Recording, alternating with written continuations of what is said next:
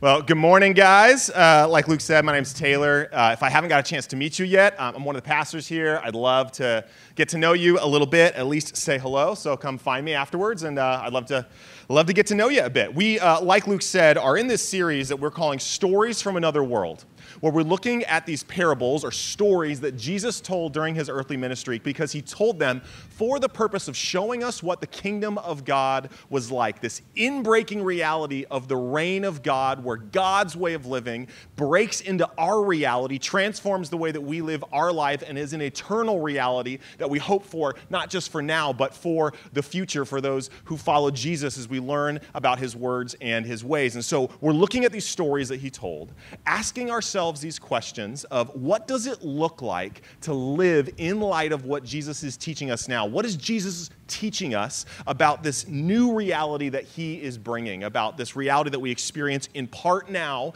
and will experience in full for eternity? And so we're looking at these stories from another world. So today we're going to be in Luke chapter 19, verses 10 to 27. If you got your own Bible or you want to pull it up on a device, you can follow along with me there. Quick note before we jump into it, because I think this actually matters for our parable in particular, is that when you're reading a parable is a story that Jesus is telling for the purpose of telling a big idea. And so sometimes in these stories, there's these details in the story, but the point of the story isn't those details. And so as we're interpreting it, it's important to remember that we don't want to get lost in the weeds. We don't want to read too much into the details of the story. We want to focus on the big picture. That's important for our story here because, as you'll see, I'm sure, in a moment, that the story that Jesus is telling has a character, if you want to frame it that way in the story, that Jesus is comparing himself to in a certain way. But that character is a ruler of in the first century, where Jesus, the context that Jesus is telling the story, and the character acts like a ruler of the first century. In other words, he's pretty harsh. And so it's important for us to not press that detail too much of saying this is what Jesus' attitude and heart is like. Jesus is just using this character to teach us a big idea. I'm not going to preach all the sermon before we even read the text and get into it, so I won't tell you what that is. But just so you know, suffice to say, we're not pressing the details too much in this parable. We're looking for the big idea as we read right now and listen to God's word. So, all that said, we got a lot to cover. Let's dive right in. Luke chapter 19, verses 10 to 27. One sentence of context, and then the story that Jesus tells, and we'll see what God has to say to us. So I'll read our text, I'll pray, and then we'll have a God's word party. Okay, Luke chapter 19, 10 to 27, starting in verse 10. This is the words of Jesus in verse 10. For the Son of Man, Jesus says, came to seek and to save the lost.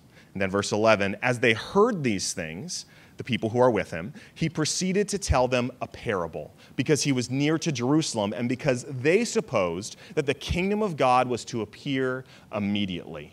And because of that, he said this. He said, therefore, a nobleman went into a far country to receive for himself a kingdom and then return. Calling 10 of his servants, he gave them 10 minas and said to them, engage in business until I come. A minas is more or less 3 months' wages. So big chunk of change. But his citizens hated him and sent a delegation after him, saying, we do not want this man to rule over us.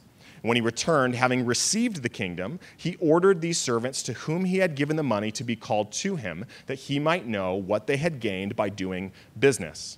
The first came before him, saying, Lord, your minas has made 10 minas more. Awesome investment. And then he said to him, well done, good and faithful servant, because you've been faithful in a very little, you shall receive authority over 10 cities. And the second came, saying, Lord, your minas has made 5 more. Pretty good return. And he said, you will reign over 5 cities.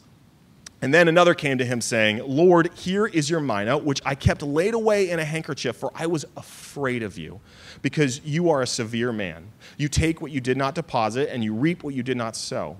And he said to him, well, then I'll condemn you with your own words, you wicked servant. You knew that I was a severe man, taking what I did not deposit and reaping what I did not sow. Why then did you not put my money in the bank? And at my coming back, I would have collected it with interest.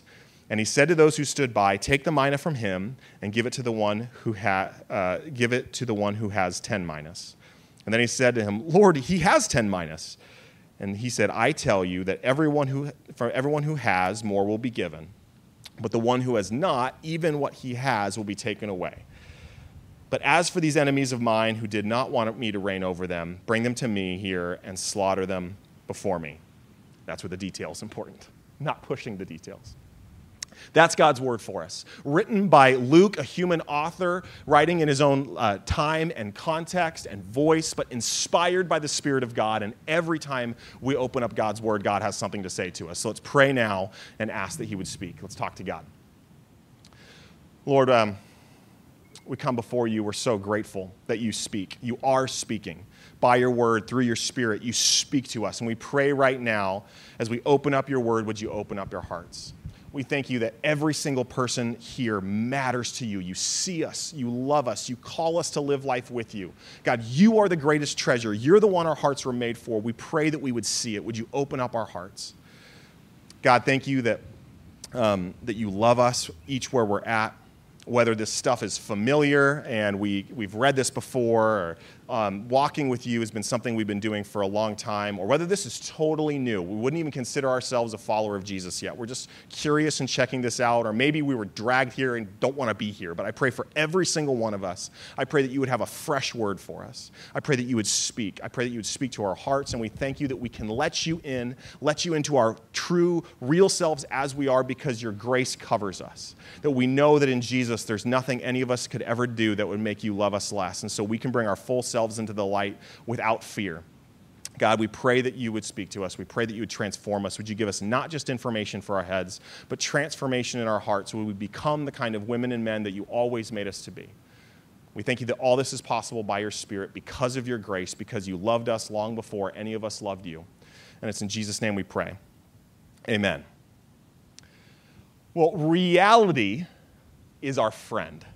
Reality is our friend. This was a mantra of a former boss and mentor of mine, and it is almost comical, the frequency with which he would use this phrase when we gathered together as a staff team. Reality is our friend. Anytime we had to make a plan for the future, reality is our friend. Anytime we were in a strategic planning session, reality is our friend. Anytime we were assessing something that we had done, reality is our friend. And here's what he meant. What he meant was that when we're leading something, when we're taking something towards the future, when we're making a plan, when we're assessing how something went, when we're dreaming about what our goals will be for the next year, there's nothing more helpful as a starting point than an accurate picture of reality. You can't make good plans, you can't lead well unless you know what reality is, unless you're willing to embrace what reality is, to actually name it for what it is. Reality is our friend. I'll tell you a very tangible way, physical way that I experienced this at least one point in my life. When I was a sophomore in high school, I was on the football team, and I got bumped up to the varsity team. And so I'm like young, scrappy, nervous, trying to prove myself. And like 3 games into the season, maybe 4 games into the season, I got the first game where I got some like meaningful playing time. And so I'm on the punt team, which if you don't know football, don't worry. But I'm on the punt team. So I'm there. I got a job. I got to block a guy, and then the other team's going to get the ball, so I got to go try to tackle a guy. There you go. Simple. So do my job. Boom. Block the guy. Dominic, how was that kick step? Was that all right? Any good? Dominic's a coach. Okay, thanks, man. There you go. So block, then I'm running down the field to make a tackle. And remember, I'm young. I'm eager to prove myself. This is one of the first times I've gotten real playing time. We happened to be playing a team that was, at least on paper, much better than us. Pretty good team. They're like one of the top 50 ranked teams in the state at the time. So eager to prove, big situation. Block my guy, and then I'm running down the field, and I see the ball carrier catch the ball off the punt. And I don't see anything else. And I'm thinking, this is my moment for glory. This is it. I did my job, and now I'm going to make a big play in the middle of the field where no one else is around, and everyone's going to see it. I'm going to get the attaboys and the butt slaps and the high fives and the chest bumps. This is going to be awesome. I'm going to get more playing time because of this. This is great. So I'm booking it down the field. I'm going to light this guy up, right? Little did I know, because I did not embrace reality at the time, that coming from my left side was someone meant to block me, and block me very hard because I didn't see him coming because I was so laser focused on what I thought reality was, which is that I was in the open field with no one around me. And so I'm running down the field, and all of a sudden I just feel this immense thud, like where his helmet hits right at the sweet spot, like right at the front left side of my shoulder pad. He's below me, so he just kind of like gets some good lift into me, and they call it a decleater, like my cleats are off the field, flying in the air. And I'm not exaggerating. I was in the air, like knocked off my feet for long enough to think, oh man, this is embarrassing. Like before I hit the ground, I have enough time to think, gosh, this is embarrassing. Not just, oh man, I didn't see that coming and I need to get back up and get back into play. No, I didn't see that coming and I didn't get up into play, and I've still got enough time to think about how embarrassing this is. So I'm flying through the air, I land on the ground, this huge guy stands over me and he, yells out some profane and, if we're honest, misogynistic slurs at me, and I'm on the ground, no, okay. But I didn't embrace reality as my friend. I thought reality was one thing, thought I was in the open field, thought I was unblocked, thought I was going to make a big play. All the while, reality was actually that someone was coming to block me, and if I had just done what you're supposed to do, which is keep your head on a swivel, keep your eyes on your surroundings, I would have known that reality was something different, and I wouldn't have gotten thrown through the air by this massive dude sent to come and block me. Reality is our friend. Embracing and knowing reality is our friend because it's the starting point of knowing what we're supposed to do next. Had I known the guy was coming to block me, I would have acted accordingly.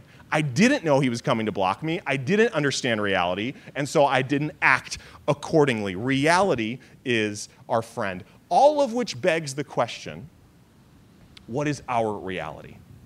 And not just as individuals, because of course we have individual circumstances of our lives, individual situations, individual stages of life. Of course, that's all very important and relevant. But the question that we ask as we come to this text and we want to learn what Jesus is teaching us about his kingdom, about life in his kingdom, we want to be in this church that respond to the grace of God by living in the words and ways of Jesus. What big reality are we living in? What is the ultimate big story that we're a part of that should inform the way that we live? I love the way, and I have said this before, if you are around the river, you will hear me say this again, but I love the way that a Scottish philosopher named Alistair MacIntyre put it. He put it like this. He said, I can only answer the question, what am I to do, if I can answer the prior question of what story or stories do I find myself a part? Reality is our friend. And so we might ask the question, what is our reality and how is it our friend? What story are we a part of, and therefore what are we to do? And this is what Jesus is showing us in Luke chapter 19 as he's telling the story of the 10 minus. I actually don't know how to pronounce that word. I was just telling Hans and Tina over here while we were chatting, like, I'm giving this whole sermon. I don't actually know the proper pronunciation for the word minus, minus, minas. Who knows? I'm going to say minus. There we go. And then now we have a whole church that maybe is pronouncing a word from the Bible wrong. I don't know. But it's just a pronunciation issue. It's not the end-all, be-all. Anyway, the 10 minus, he's showing us this parable, trying to reframe to give us an accurate picture of reality, telling these people that he's speaking to, and then Luke recounting us for it to us today, trying to reframe our view of reality so that we would know how to live accordingly. So we're going to come to this text, come to this parable, and we're asking these two questions that Jesus is teasing out in this parable. What is our reality, and how is it our friend? What story are we living in other words? And what should we do to live accordingly? What is reality, and how is it our friend? And so we'll start with this first question. What is our reality? See, as this parable opens, before Luke goes about recounting this parable, he gives us this really critical piece of context. And I said earlier, one of the keys to understanding a parable It's to not get lost in the weeds, to not press the details too much, to look for the big idea that Jesus is teaching us. Another key is to look for the context. Sometimes the gospel writer, the author, will tell us exactly what the context is in this case, like as he does in this case. Sometimes the writers will just show us some context by highlighting certain stories around the parable, Jesus' interactions with people that will kind of give us a picture of what the big idea might be. But in this case, he tells us. And so he says in verse 11, as they heard these things, more on that later, that's the Son of Man came to seek and save the lost part, that's the things they heard, more on that in a second. But he said, as they heard these things, he proceeded to tell them a parable because, and here's what we're going to focus on here, because he was near to Jerusalem and because they supposed that the kingdom of God was to appear immediately. So that's why he's telling them this parable. He's telling this parable because they think the kingdom of God is coming now. More on that in a second, what that means. So then he tells them, a nobleman left to a far country to receive for a kingdom and then return. So what do we see here? So we see Jesus is telling this parable because his disciples, the people that are with him, they're going towards Jerusalem. So where we are in the story is Jesus is about to go into Jerusalem, where he's going to celebrate the Passover with his disciples. That's where the Last Supper takes place. And then he's going to be betrayed, and he's going to be executed and killed. And then ultimately, we learn in the story, rise victorious over death. But he's about to die. That's the context here. He's going to Jerusalem, and he's going to die very shortly here. But they suppose that because he's going to Jerusalem, this is go time for the kingdom of God.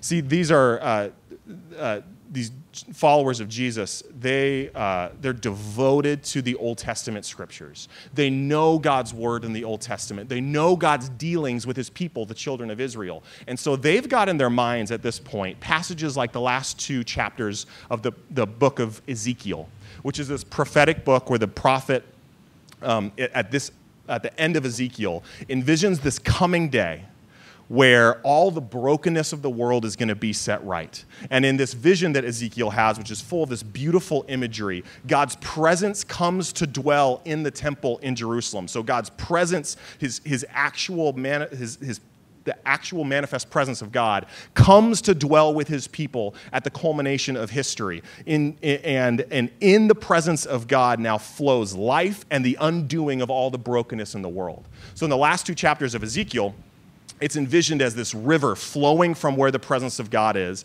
and it flows down from the hill where the temple is, down all the way into this place in Israel called the Dead Sea, which is barren. It's a salt lake where nothing can live or flourish or thrive. It's in the middle of the desert. It's like it sounds. It's Dead Sea, real creative. And so this river flows from the presence of God into the Dead Sea, and from this river flowing from the presence of God comes flourishing and life, and the Dead Sea itself is transformed into this oasis where there's animals and there's lush growth, and it's this beautiful place that would be a beautiful place to live. And so they've got passages like this in their mind where they're thinking, Jesus has come, he's the one God has promised, and now God is going to do on earth what he promised to do. He's going to here on earth undo all the brokenness of the world, undo the power of sin, undo all the unjust systems, create a place of flourishing so that creation itself, the earth itself, is going to be everything that it was always meant to be, but even sweeter for having been redeemed from its brokenness. They think that's happening now. And Jesus tells them this parable to say, well, not exactly. Because in the parable, the ruler, the king of the kingdom, goes away before receiving the kingdom and then returns to reign after having gone away.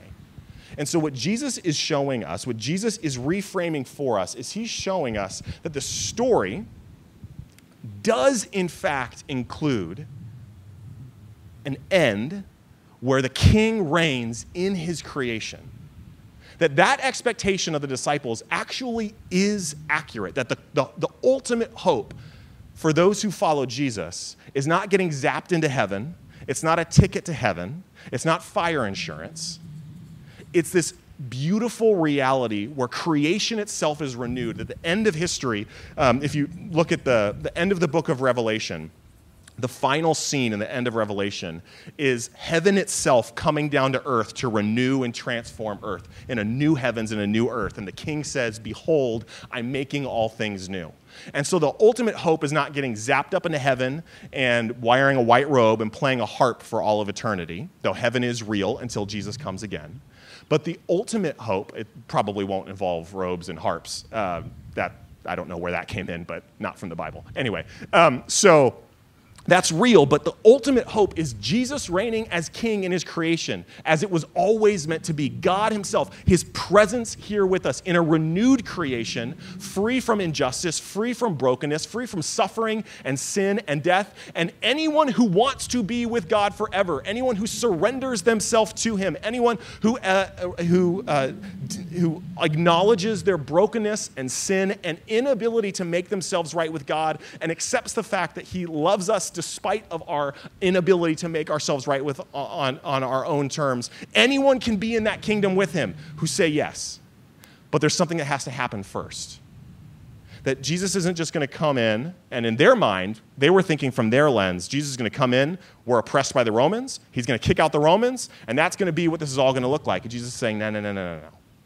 There's something that has to happen first. And the story goes on. We don't see it here, but we know what has to happen first is that Jesus not only is going to reign as king, but before he reigns as king, he dies for his own. He goes and dies in the place of sinners like you and me. He bears our penalty, the debt of our sin that we've incurred, and he brings it into himself and pays for our sin that we could be forgiven for every sin, past, present, and future, to be with God forever. And that's got to be what happens first. And that's where the story is going. That's the reality that we live in. This reality where Jesus has done for us what we couldn't have done for ourselves. He's already made a way for us to be made right with God. And when we come into relationship with him, when we trust him with our lives, and we choose to accept his grace, his unconditional blessing on us and love for us that he's accomplished for us in Jesus' death paying for our sin, when we accept that reality, now we experience the presence of God in part by the Spirit now. We have this down payment of the kingdom, this partial experience of the kingdom now. It's what theologians call the already but not yet. This already experience of the kingdom, this already, we experience it in part now, but Jesus has not yet come to reign as king. That is yet to come in the future. And so Jesus is reframing reality for us. He's reframing reality from them where they think the kingdom's coming now. He's reframing reality for us now till we look back at what Jesus has done and we see that our ability to be in the kingdom and to experience part of it now, the presence of God now, the presence of the Spirit in our lives now, and the new reality of life with God and relating to God, not on the basis of our performance, but on the basis of his unconditional love for us. We experience all of that now. And in the process, we learn to live in the words and ways of Jesus, this new way of living. But there's a not yet to come. There's something more to come, an eternal hope to come that's not just a ticket to heaven. It's creation itself being renewed. It's life as it was always meant to be, and life everlasting, life never ending. That our ache and our pain and our frustration over the ways that we know the world is not the way that it was meant to be, that all of that will one day be undone. Truly. Not just made up for with a consolation prize of heaven, but actually undone here. And Jesus is reframing the story for us. The king is going to be a king reigning in a kingdom, but he went away first before he returns to reign as king. He's reframing the story. And this is a reality that Jesus is inviting us to critique and reframe the stories that we might be buying into about our reality in both our head and our heart. He's inviting us to see that, that this reality that he's describing is true reality. And so we now need to embrace that true reality and live in light of it, which means we need to see the ways that maybe we've bought into a version of reality in either our heads or our hearts, a way of living, a way of navigating the world, a way of thinking about the way things are, that are not in line with what Jesus is showing us is actually true, that we can live in the kingdom in part now by the presence of his Spirit because of his grace, and that there's an ultimate reality coming where he's going to renew and restore that which was lost. And so this is something that should help us critique a couple of really influential views kind of in our context that we see play out in our world, in our place, in our time, particularly in a place like the South Bay. I think at first, this should really critique what I call the holy huddle view of reality. And the holy huddle view of reality sees reality as this world's a mess, it's broken, nothing's the way it should be, but we're going to go to heaven, this world's all going to burn, and we got the hope of heaven coming for us, and so we just need to bunker down, we need to get in the holy huddle with all the other holy people, and the rest of the world sucks, and we're all together, and then we're in a holy huddle, and maybe we do outreach, right? Maybe we outreach. We go from the huddle, and we outreach out, and maybe try and bring some people back into the holy huddle. But we're in the holy huddle, and then we're just hoping for heaven, and we're bunkered down. And Jesus' view critiques the holy huddle view. Jesus' view says, no, that's not reality. I'm breaking in.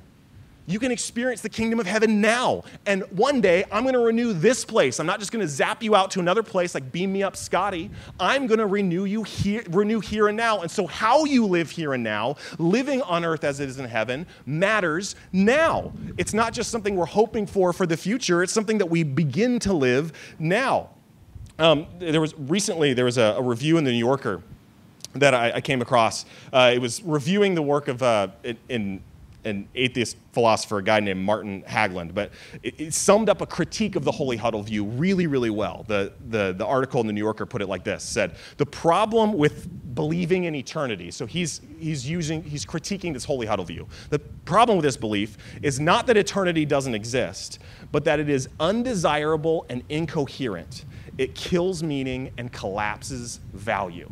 And what the author was writing, as he's summarizing the work of this atheist philosopher, is that when you believe in the holy huddle, you just huddle up in your little holy huddle and have nothing to say to the world, nothing good to offer the world. It collapses meaning in this life because you're just waiting for something else to come.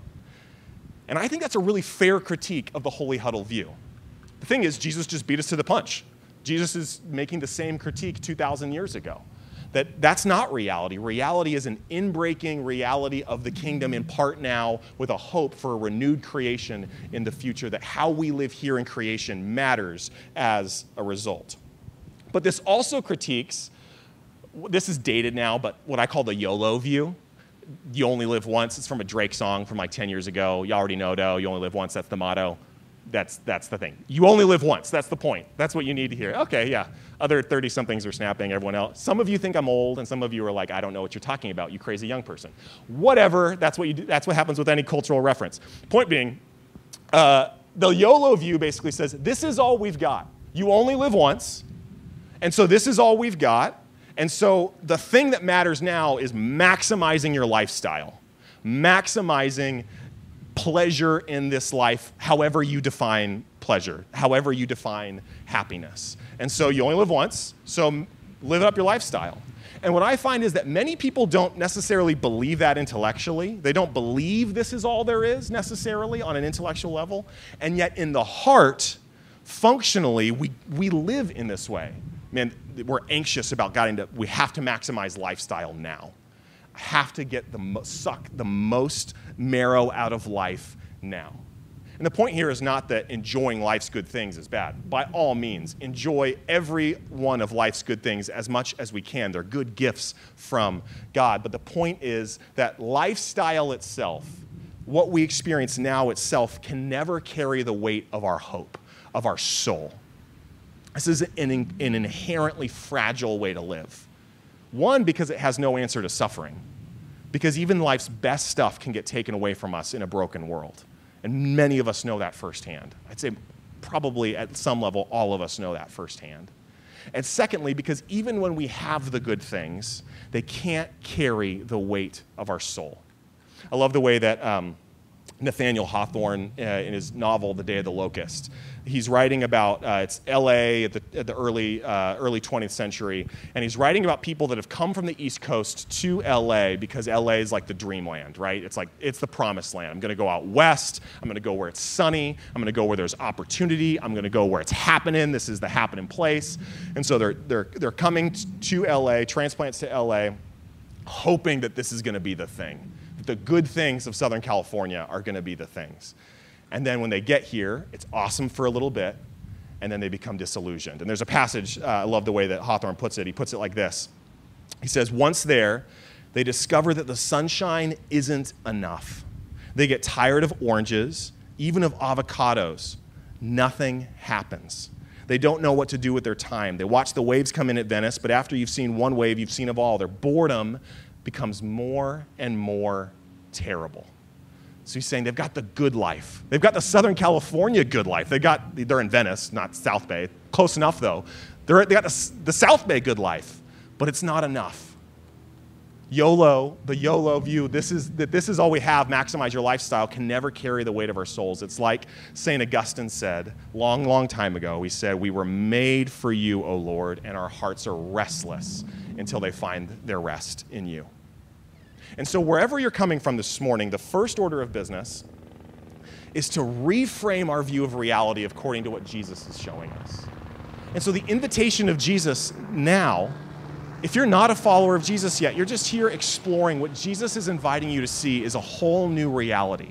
A reality that's not the holy huddle, a reality that's not YOLO. It's not you only live once, maximize your lifestyle, just trying to live for the here and now. It's something so much richer. It's God now, the presence of God now, the one we were made for now, and an eternal hope where this world, at the end, at the culmination of history, when the King returns, gets renewed to what it was always meant to be. It's to step into this new reality that we enter in not by what we earn, not by making ourselves the right sort of person, but by recognizing that Jesus on his cross has already done what we couldn't do for ourselves, has already paid the debt of our sin that stood between us and God because God loves us unconditionally. And so it's to see that new reality. For the rest of us that know Jesus, it's about tweaking and making sure that we're really embracing this reality, not just in theory, but in practice, in our heart, and the way that we live in the day-to-day, that's how we view all the events of our lives. That's the context in which we view all the events of our lives taking place. That's our reality. And so now we'll close by asking the second question, how is reality our friend? We see this new reality, the inbreaking, already not yet kingdom. That's by grace, not by us performing for God. It's Jesus having already done for us what we couldn't do for ourselves. But how is that our friend? And here's where we get to the central mechanics of the parable, and I'm going to sum them up quickly so don't get too nervous. But the central mechanic of the parable is there's this reality where the king has got a kingdom, and he's coming back to reign in his kingdom, but he hasn't come back yet. And the ruler gives his servants each resources, right? The minas, who knows? The minas. And the resources are under the care of the servants. So the king says, here's your resources that are mine. I give them to you. They're under your care, but they ultimately belong to me. And then the ruler gives these resources to his servants so that they would use him according to his values, his goals. So in this case, the ruler's like, here's a big chunk of change. Go engage in business. Get me a return. I want a nice ROI. When I come back, I expect to see a nice ROI.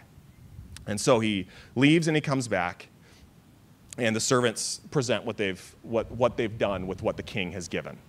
Say, that's the mechanics of the parable. So what Jesus wants us to see here is in the context of the already not yet kingdom reality that we find ourselves in, where the king is coming back. We experience him now in part and in full in the future at the culmination of history. And it's going to be awesome, all injustice undone, all suffering undone, final end of sin, creation as it was always meant to be, but even sweeter because it will be eternal and redeemed. So Jesus wants to see, in light of that reality, we each have been given resources from the King. Our personality, our place and time, our network of relationships, our financial resources, our gifts and our skills and our gifts of the Holy Spirit. We have each been given something from the King. Each something different. We haven't all been given the same thing, but each of us have been given many things. And it's in the parable, they're giving finances, but finance is only just one small piece of what Jesus wants us to see here. We've been given many things, down to our very selves, down to our place in time, down to our network of relationships. And we've been given these things from the King. Ultimately, they're from the king, under our care, for the king's goals. And so God has given them to us that we would use them according to his goals. It's the posture of what we often call stewardship, using resources given by the king according to the heart and goals of the king. Now, none of that's easy, but that actual mechanic of the parable is fairly straightforward. We've been given something that belongs to the king, and we've been giving it for the purpose of using it according to the king's values and goals. None of that's easy, but it is, at least in the plot of the story, fairly straightforward. But the question we have to ask is, if we've been given things from the king, and they're supposed to be used towards the king's goals and values, what does the king value? What are his goals? How do we use what we've been given? Well, what end are we supposed to use those things that we've been given? And with reality being our friend, I think one of the things we have to see here is that God values very many things all towards the end of his glory.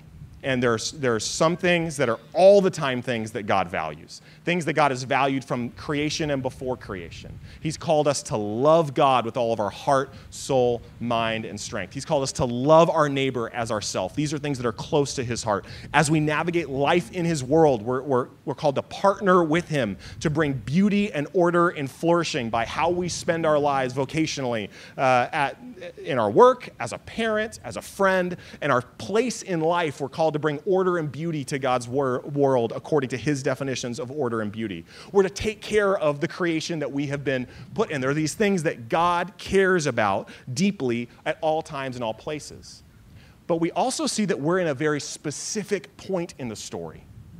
And so we always do the things that God always cares about. But Jesus has also shown us in the context of this parable that he's up to something specific to our time and our point of the story. And here's where we'll land the plane. See, all this parable comes in the context of what has just happened. You'll notice in the very beginning in verse 11, it says that Jesus told this parable. He said, as they heard these things, Jesus told them this parable. And so you're left wondering, what are these things that they're hearing, that Jesus just said? What is the thing that Jesus has just done and said that now he needs to tell them this parable to show them how to live as good stewards in this new reality? And in verse 10, the reason we included it here, even though it's not part of this parable, is this is these things that Luke is referring to.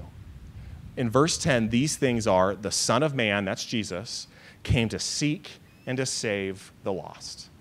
So there's things that God always cares about that we're always supposed to steward our lives to for all people in all places and all times and into eternity itself. To love God, love neighbor, bring flourishing in creation, care for what God has given us. Those are all the time things, and the list could go on into specifics. But in this place, in this time, what Jesus is up to is what, in his words, to seek and to save those who have been lost. What Jesus cares about is people. What Jesus cares about in a unique way in our place in our time, not at the replacement of other things, but as a special priority for our time, is he cares about rescuing people that have become far from him, of bringing people who are far from God back into vital relational love connection with God. And that phrase he uses, the lost, unfortunately, in many Christian circles, it's almost used as with a little edge behind it, right? Like those people, the lost. Literally, this is for Luke, this is for you. It's a participle. You got that, you took Greek. It's a perfect active participle if you want to know. But it literally just means those who have been lost. It's not like the lost. It's just those who are far from God. Those who have been lost. And Luke has already shown us exactly what God's heart is towards those who have been lost. And he's shown us who the lost are. Number one, the lost is every single one of us left to our own devices. It's not of those people. It's every person left to their own devices because of the power and pull of sin, especially in a broken world. We live far from God, left to our own devices, no matter how churchy we are or religious we are, every single one of us. And then Luke shows us in 3 successive parables that we looked at earlier in the series that God is crazy about those who have been lost. He tells us the parable of the shepherd who loses a sheep and leaves the whole herd down into a dangerous ravine, braving the elements just to rescue the one lost sheep. He tells us about the woman who loses the valuable coin, and she treasures this coin, that she's looking frantically for the coin, and she finds it and she rejoices. Yes, I got what's been lost. He tells us about the parable of the prodigal sons, where the one son goes and he's lost from the father, and when the son is just in the slightest bit coming back, and he's gone and disrespected the father in ways that we can't even imagine in our cultural context. But the father who's been so disrespected sees the son far off, and he lifts up his robes, he sprints to his boy, he throws his arms around him, he gives him a kiss, he gives him his best robe, and he throws the biggest party of the year because that which has been lost, the one who has been lost, has come home, and he's so glad. What Jesus is showing us is his heart is for people like you and me, some of which were once lost and now have been rescued, some of whom are still in this process. We're not sure what to make of God yet. And God, what you need to hear, if that's you, is that God loves you so much. The King is crazy about you. And for the rest of us, it's to see that that's what Jesus values. Jesus loves people. He wants to rescue people back to relationship with him, to restore the brokenness of life in them, in us, together as a community. And so we need to be about that too, in whatever way God has called us to be, and with whatever God has given us. And so here's the thing. As we close, what is that going to look like for us? What does it mean to use what God has given us? One, what has God given us? What has God given you? What gifts and strengths has God given you by his grace? What resources has God given you? What time and place has God given you? What network of relationships has God given you? What passions has God given you? And how do you steward those things as one who's been given those things to use them towards the heart of God, which we know is for so many things, so many good things to the praise of his glory, so many things for flourishing, and particular to our time and place, towards his heart for people, to rescue, restore people to him, to see them flourish as the people they were always made to be, men and women they were always made to be. And I ask that question sincerely as a question because I don't think I can tell you this is specifically what that's going to look like for you, individual. There's some awesome ways that we do this as a church family. We just heard from a very beautiful and passionate opportunity from Bill about investing in high school students. We do this, we've done this thing, we're gonna do it again in the fall, called Alpha, where we create this space where we, over dinner and drinks, have a conversation about Jesus for people who wouldn't normally talk about Jesus. And that's the whole point. It's a safe, judgment-free series of conversations about Jesus. It's an awesome thing, but maybe it's neither of those things. Maybe there's a unique way, a relationship that God's calling you to invest in, or a way of navigating your relationships at work or your neighbors, or just a step of faith or prayer that God's inviting you to take. And the step might be very small. You know, this can sound so intense for some of us, of just kind of like, whoa, like I'm just barely learning about what life with Jesus is all about, and now you want me to like go talk to other people about him or love people in a way that's self-sacrificing and puts me out of my comfort zone. This is a lot. And it's okay, start so small, so small. What's the one step God could call you to take? And for all of us, what we need to hear is that God loves us. He came to seek and to save us. That's what Jesus came to do. But if we're truthful here, whatever, even a small step in this direction is a lot. It is very far from easy if we're taking it seriously. And so, as we think about what this actually looks like, we have to wonder, how can we actually do it? How can we actually live in a way where we love people in such a way that we're willing to be inconvenienced by it? And I think it's this point that we actually need to zoom out from the details of the parable. We actually need to see how the parable is actually in some ways incomplete in the context of the whole story. Because the big point here is that the king is receiving a kingdom, and that we've been given resources to use towards the king's values. But the actual ruler himself is not a very accurate representation of the heart of Jesus. Remember, I said earlier that we don't push the details too much. We don't read into the details too much into a parable. And so Jesus is showing us some key ways that he's like the king. He's also showing us some really important ways that he's not like the king as we put this story in contrast to what we see in the life of Jesus in the 4 gospel accounts. And in fact, this story itself is in some ways based most likely on an actual ruler of Jesus' day. In those days, the Roman Empire ruled the whole Mediterranean region. And this is taking place in Israel, and so it's on the east side of the Mediterranean under Roman rule. And in the Roman Empire, there'd be puppet kings that would rule under Caesar and on behalf of the Roman Empire. And so these puppet kings would leave the region that they're from, go to Rome to receive their official kind of like stamp of rule from Caesar, and then come back to their now puppet kingdom to be ruled. And so this kind of story that Jesus is telling actually is how puppet kings would have received their kingdom under the Roman Empire. They would have left their land, gone to Rome to, quote, receive their kingdom, and then come back to reign under Caesar.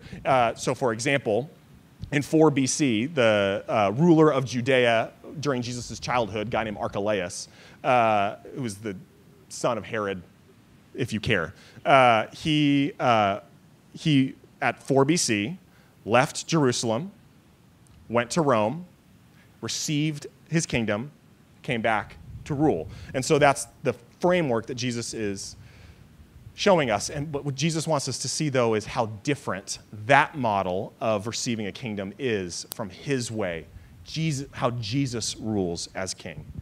Because a ruler in Jesus' day, one of these puppet kings, would have gone off to Caesar and received in great pomp and circumstance, in great honor, their kingdom before Caesar. And what the story shows us as the story goes on in Jesus' life is that Jesus' way of receiving his kingdom wasn't through honor, it was through being shamed on the cross. That Jesus' way of rescuing us, bringing us into his kingdom, coming and having a people over which he rules in love, and one day in his creation, his way of receiving his kingdom wasn't through honor, wasn't through receiving the stamp of approval of human institutions and the empire. It wasn't through being lifted up and shown to be awesome. It was through humbling himself even to the point of death on a cross. And so while the king of this parable would have received his kingdom in honor, King Jesus receives his kingdom in humility in love to the point of dying for you and dying for me. And it's when we see that difference, when we see that Jesus is that kind of a king who rules over his kingdom in love and comes into his kingdom, brings us into his kingdom by laying himself down, by putting himself in our place, by putting the weight and debt of sin onto his own back, by paying my price and your price, by taking on my sin and your sin. When we see that Jesus is that kind of a king, this changes everything. It makes us not about just duty. It makes us not just about trying to get a return on investment and trying to be savvy investors with what God has given us. This is about loving a king who loved us first. It's about seeing a Savior who would descend into the depths of our sin to rescue us from ourselves. And when we see a king who loves us like that, it changes everything. When we know that the God of the universe loves us like that, it changes everything. And so right now as we close, we're going to close right now. We need to do so with a full vision of that kind of king, a God who loves us like that. So I'm going to pray right now. And as I pray, I'm going to guide us into reflecting on that kind of a king who loves us with that kind of self-giving love. And then as I pray here, we have the communion elements, the Lord's Supper, which is the sacred symbol that God has given us to remember God's kind of love for us shown in Jesus. this self-giving kind of love, the cup representing the blood of Christ poured out for us as he paid for all sin, past, present, and future. The bread representing Jesus' body broken for us, together symbolizing the self-giving, self-sacrificing love of our King for us that rescues us from ourselves. And we're going to remember that kind of love together as a community as we go practice that and take some time to reflection as we close. So we're going to do that, and I'm going to pray. I'm going to guide us towards seeing Jesus. And we're going to think through what it looks like now to see reality, this new story that we're a part of, reframing Jesus' reframing for us. And now how reality is our friend, how we live in response, because we have a King who is worth living for, because we have a King who loves us. So would you guys pray with me? Lord, we love you. And we're so grateful for your grace, grateful for everything that you are for us in Jesus.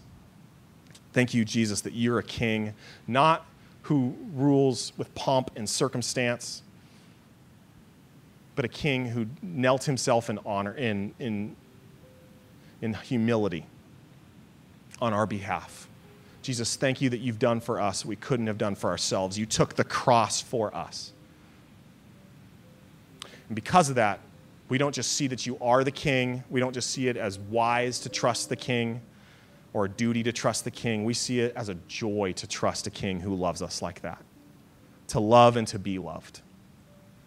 And we pray, God, that would reframe our view of reality. We'd see the already not yet reality of the kingdom, the great hope that we have in you, that we can experience you now, and there's a day where you're going to renew and undo all the injustice of the world. And that we would live in response based on what you value now, that we would value what you always value, and that we would use our unique time and unique places according to your values too. Would we live our lives for loving people the way that you love people? We love you because you loved us first. Help us to see it. It's in Jesus' name we pray. Amen. So feel free to take some time of reflection. We've got the communion elements here to take on your own time. Encourage you just to come forward whenever you're ready.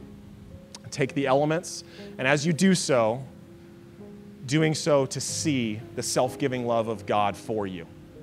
God bless, and pray that you guys have an awesome week.